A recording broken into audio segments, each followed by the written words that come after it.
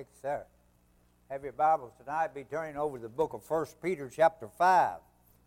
While you're turning there, I'll give you a little rundown of how we're going to handle some things tonight. When we get through with the message and have dismissal prayer, Sister Renee, if you'll remind me, if I forget it, we'll come to the altar and have that special prayer and closing prayer at the same time. And then if anybody is not interested in staying for the business meeting, you'll be dismissed. But those that want to stay a few moments for the business meeting, we got a couple of items we need to talk about, and we'll do it right quick. And then we'll go home, or wherever you want to go when you leave here. And if you found your place in your Bibles at 1 Peter chapter 5, if you'll look down at verse 8 and stand with us. We're going to read just a few verses there.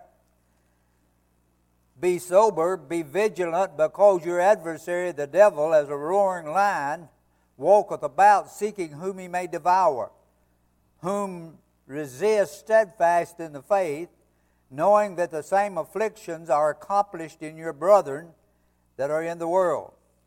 But the God of all grace, who hath called us unto his eternal glory by Christ Jesus, after that you suffered a while, make you perfect, establish, strengthen, settle you.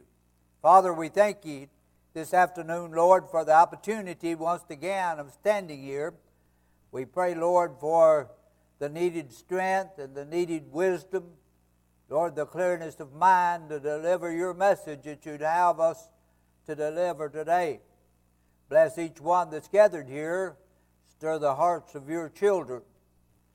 And Father, if there be one here that doesn't know your Son, might tonight be the time they'd be led unto him while there's still opportunity.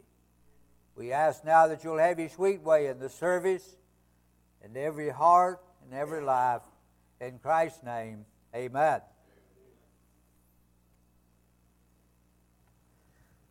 I want to speak tonight on the subject of living a successful and happy life.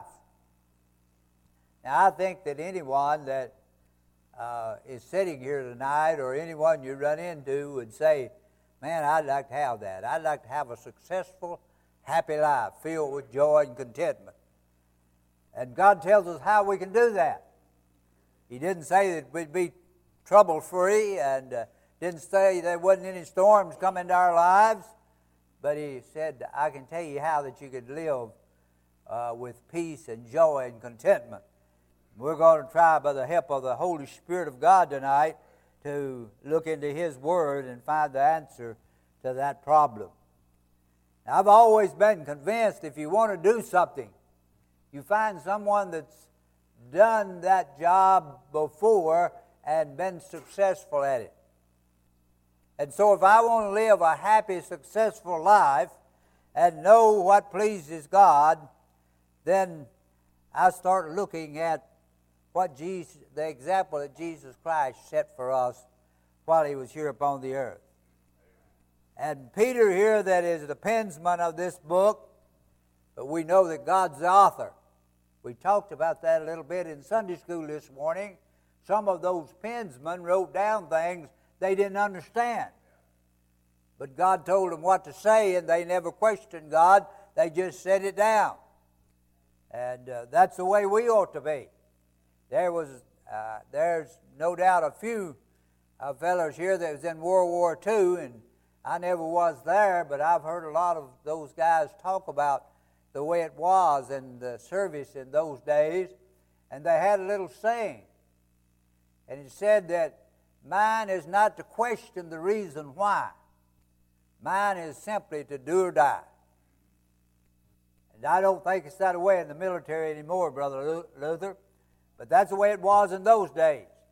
And that's the way it ought to be with you and I, with the Lord. When he says something, we ought not to come up with a lot of excuses why we can't do it or why we think that's not the right thing to do. We ought to just accept what God says and launch out to do it and leave the results up to him. And so there's never been one more successful than this omniscient one, this one who knows everything. Now, I've met some people who thought they knew everything, but Jesus Christ does. And Brother Chris said he thought he knew everything.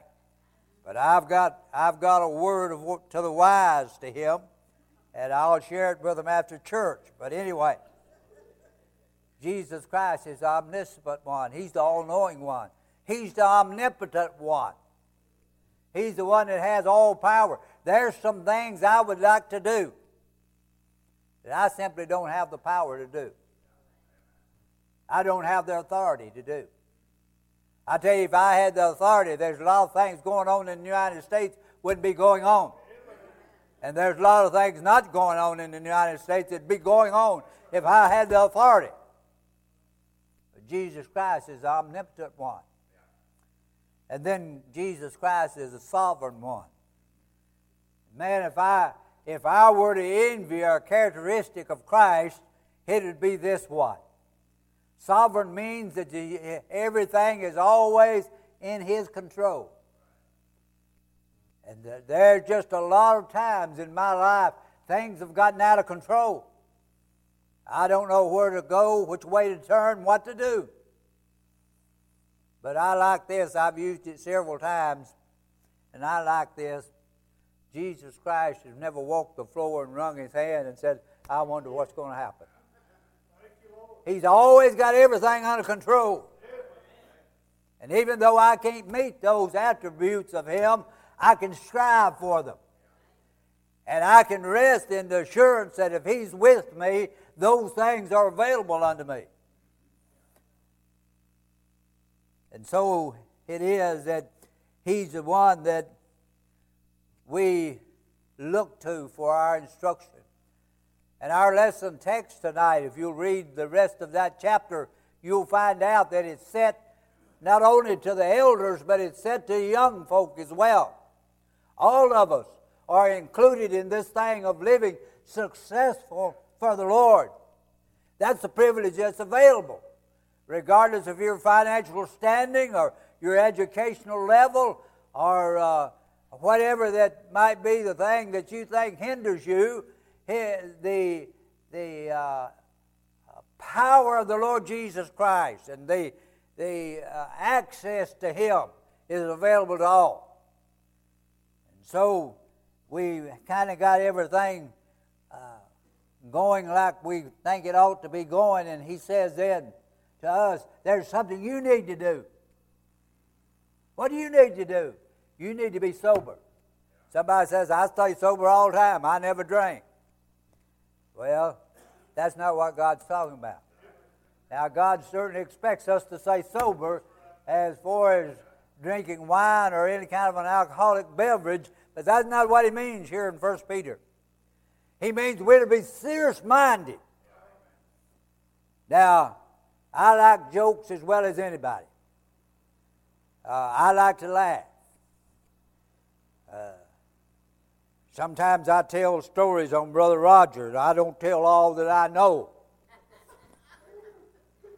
And I'm not going to tell all I know because he's done warned me not to. But I like to laugh sometimes and have some fun. But when it comes to the things of God, we need to be serious. We need to make sure that people understand that when we talk to them about God and God's Word, that we're not joking around. You know, it doesn't matter a whole lot what I think. Barry gave me a little business card one time, and I can't remember exactly what it said, but I gave out a lot of them. In fact, I gave out about all I had. It said something like this: if you meet me and forget, you haven't lost anything. But if you meet Jesus Christ and forget, you've lost everything. And so we need to be serious about this matter of propagating the gospel to a lost and dying world. And we need to be serious about the matter of encouraging Christians that are weaker. And so God said, you be sober. Be serious about this thing. And then He said, be vigilant. Now, we read these words a lot of times, and we say, well, I'm familiar with that. I've heard it all my life. And somebody says, what does it mean? And we'll say, duh. But vigilant, it means that we're to be watchful, alert to danger. And we're going to tie all this together in a moment. Alert to danger. Over in the book of Ephesians, chapter 5, verse 15 says, we're to walk circumspectly. That word circumspectly means watchful on all sides. Sometimes I've thought about the point man in the military that goes out in front of the platoon and he's watching ahead and he's watching on both sides and he's looking for snipers and so forth. Yeah, he's got to be watchful. Sometimes I see these hunters go out, and they'll start looking for some kind of game, and man, they're just looking in every direction. Sometimes they'll walk right over what they're hunting for, but I saw a documentary, I can't say the word, on TV about deer hunting, and they caught a lot of these deers and they tagged them with a tracking device, and they turned them loose and put hunters out there in the woods. I'd like to see them do that on coons, brother, but they didn't have one on coons. This was on deer. And those hunters would walk within 10 foot of a deer and never see or hear it. It'd just get up there in that undergrowth and just stand real still, and that hunter just walk out there, and that deer would just stand there, and the hunter would walk by. But no doubt he was looking and searching for that deer. And God said we're to be vigilant in our walk for the Lord Jesus Christ. And He said, here's the reason for our sober, vigilant walk. And I think all the time we forget this so often. He said, you've got an adversary. You've got an adversary. Whether you know it or not, we're in a spiritual battle. And God's saying here, I want you to understand you've got an adversary. If you're one of God's children, you've got an adversary. And He's after you every waking moment. And He said here, now I won't tell you who the adversary is. The adversary is the devil. Now my adversary is not Rex Jones. We fight every once in a while, but he's not my adversary. I'm just kidding about that. We don't. But the devil's our adversary, and the devil likes to work incognito. You remember when he came to Eve, he incarnated himself into the serpent. And I'm told that serpent in those days were one of the most beautiful of all God's creation. And I believe that because that sounds just exactly like the devil. If you go down the road and you'll see an advertisement of some kind of an alcoholic beverage, you won't never see that old alcoholic that's laying over there behind the sideboard in his own vomit. You'll see a big, sleek car sitting here with a handsome young man standing there. Or you'll see a boat with a almost unclad woman, almost said lady, woman standing by. So the devil has a way of presenting himself as being something beautiful and desirable and exciting that appeals to us human beings. And so God wants us to know that we've got an adversary, and that adversary is the devil. And He also wants us to know that the devil walks about. He goes to and fro, up and down in the earth. He walks about, and he walks about as a roaring lion. Now, I don't know much about lions, and I know all I want to know if I've got to learn it by personal experience. I don't mind reading books about them, but I don't want to learn anything about them personally. But I've read in the book that a lion only roars when he's ready to attack. And so what does that say to me? The devil is walking about every day ready to attack.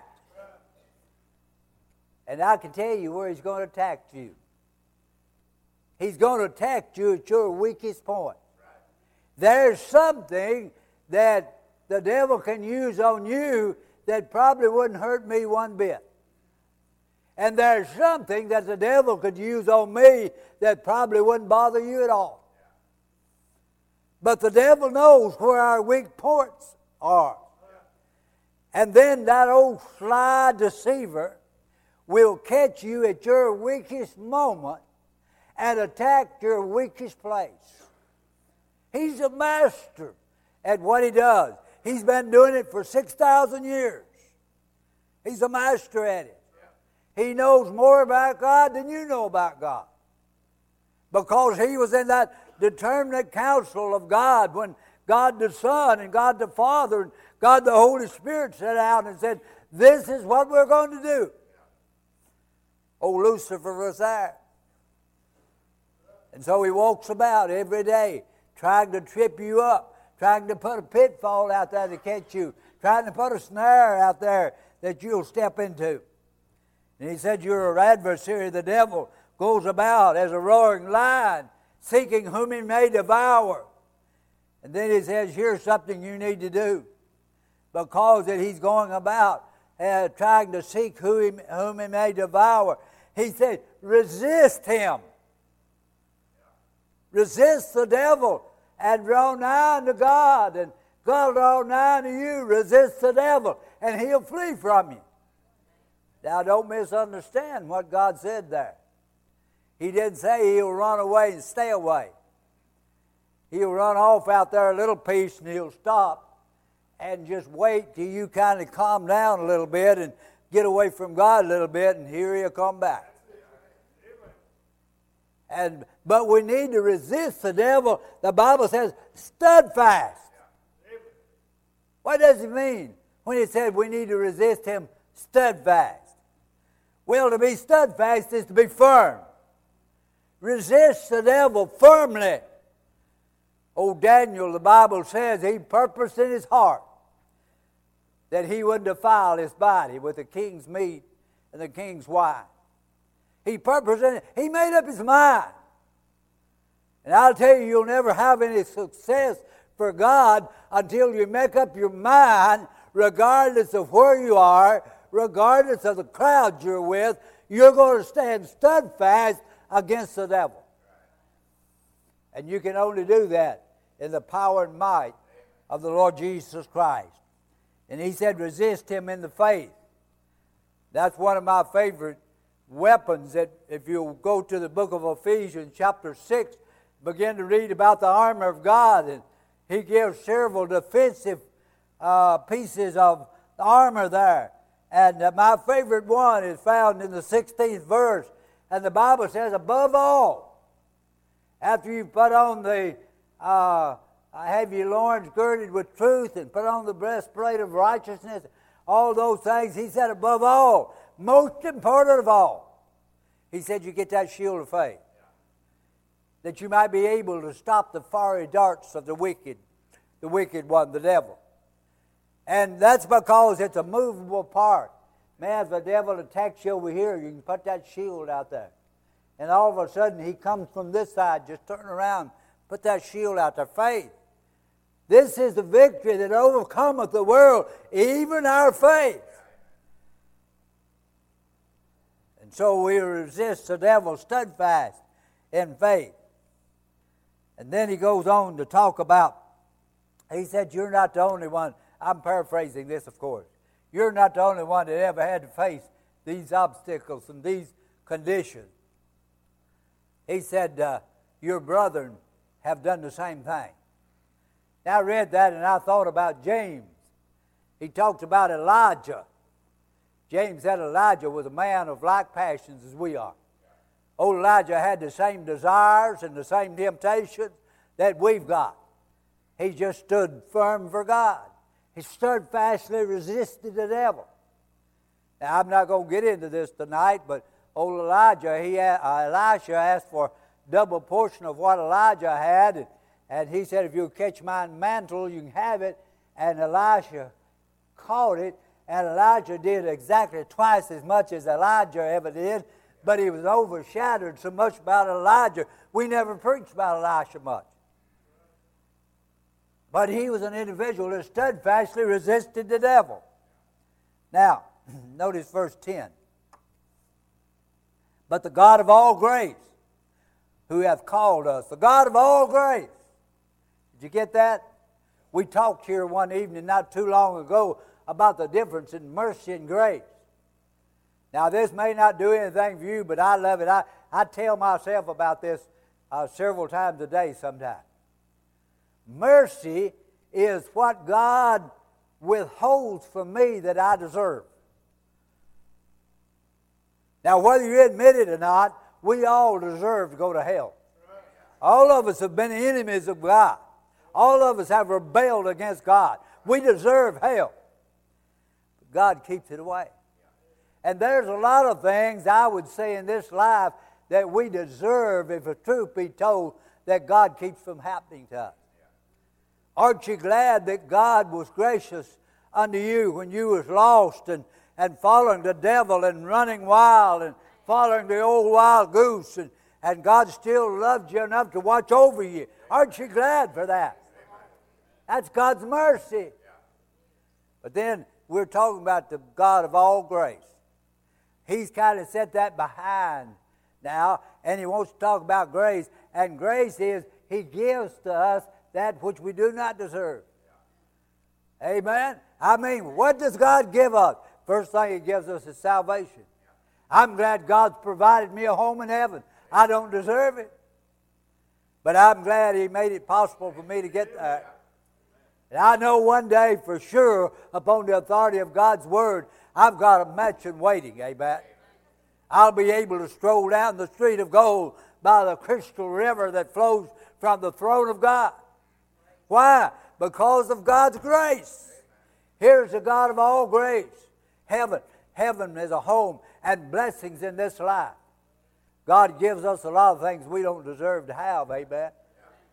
I remember reading in the book of Ruth, and of course Boaz is a type of the Lord Jesus Christ, and Ruth was a type of the New Testament church. And Boaz goes out there to the servants, which is a type of the Holy Spirit. And he said, "Boys, you see that girl back, that Gentile girl back there?" He said, "Every once in a while, just drop her a handful on purpose. Just give them a handful of blessings on purpose sometimes, just because of who they are." So he said, "The God of all grace that called us." Now, what did God call us for? To his eternal glory. And you know all the things we've talked about, God has prepared for us. And on top of that, we're heirs and joint heirs with the Lord Jesus Christ. And man, I could take that call to his eternal glory, and I could just stay there and preach another message on that. What a wonderful privilege that God's given us to be partners with him in bringing people unto salvation. God alone can save, but God never saves alone. God's the only one that can save, but he won't save unless we carry the word to those who don't know it and give the Holy Spirit something to work with in their heart. Give the sword of the Spirit, which is the Word of God. Now we've got the foundation laid. We're ready for the message. Somebody says, "Oh, me." He said, after you've suffered a little while. How many people in here like suffering? I'm not raising my hand. I don't like suffering. But I'll tell you, you ought to read Philippians 3:10 sometime. You know, we get excited about the resurrection, and we ought to. The power of the resurrection, Paul said there to the Philippians. And what a wonderful power that is, that Christ came forth with the keys of death and hell. And because he raised, we can raise. That's the power of the resurrection. But then he says, and the fellowship of his suffering. You want to really come to the place where you know God? The old Apostle Paul, a lot of times we talk about coming to know God, we talk about getting saved, and certainly that's a good applied phrase. But Paul said after he was saved, he said that I may know him. What was he saying? I want to know him a little bit better. If you want to get to know Christ a little bit better, you go through some suffering.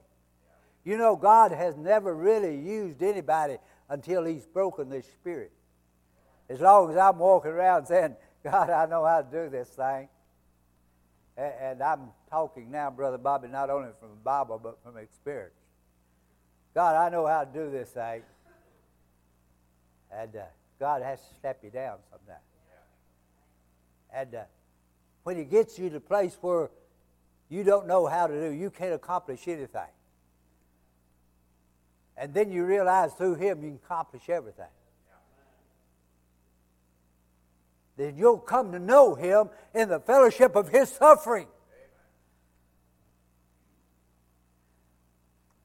And then he says here, the old Apostle Paul, let me throw this in as an extra bit, won't cost anything. Paul said over in 2 Corinthians 12:10, he said, I glory in my infirmities.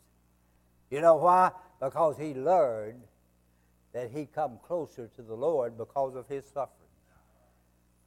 But let me hurry along. He said, and then after you've suffered a little while, God will make you perfect. He didn't say sinless.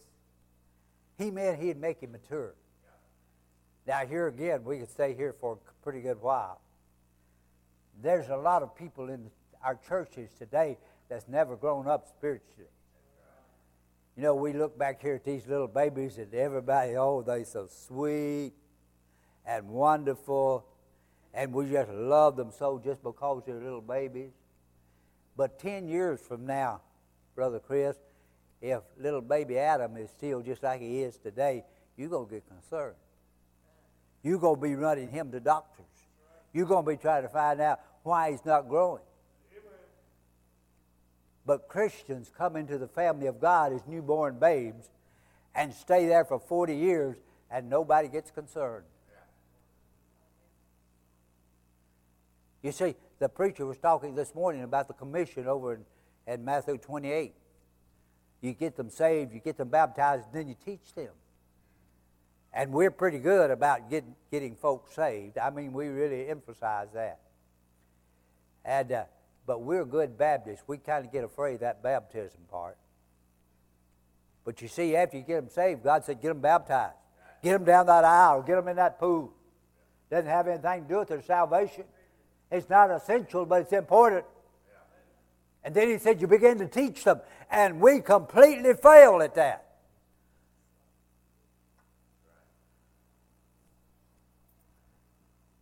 And so God said, you'll be mature.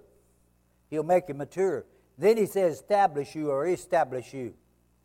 And establish means to ordain or appoint. You know, after that you get saved and you begin to grow, God has something for you to do. Now, I don't know what God's got for you to do. But I'll tell you, if you want to, God will tell you what He wants you to do. And God has a plan for your life. He'll establish you in the work that He wants you to do. And we needn't just do what God wants us to do and not get excited and run out here and try to do something God's never called us to do.